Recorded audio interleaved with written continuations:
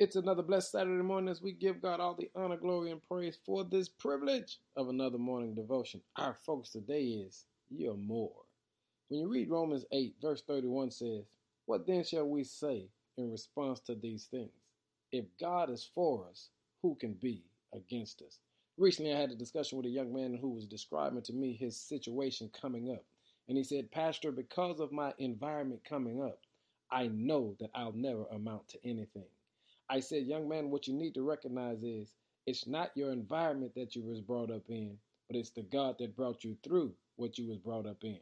You see, you've got to recognize you and I cannot control what environment we're brought up in, what family we are born in. But what we can do is control what we allow on the inside of us. And so the text reminds us of this one thing.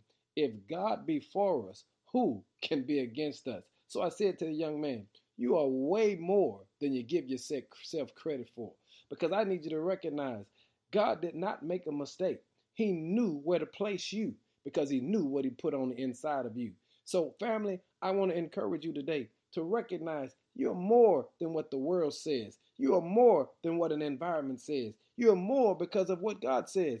And if God is on your side, you are more than a conqueror. I need you to give God glory today and thank him for making you more than what the world believes you to be. Because more means you're already victorious. Listen to the text. What then shall we say in response to these things?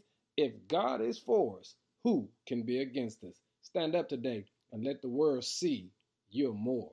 In Jesus' name, amen.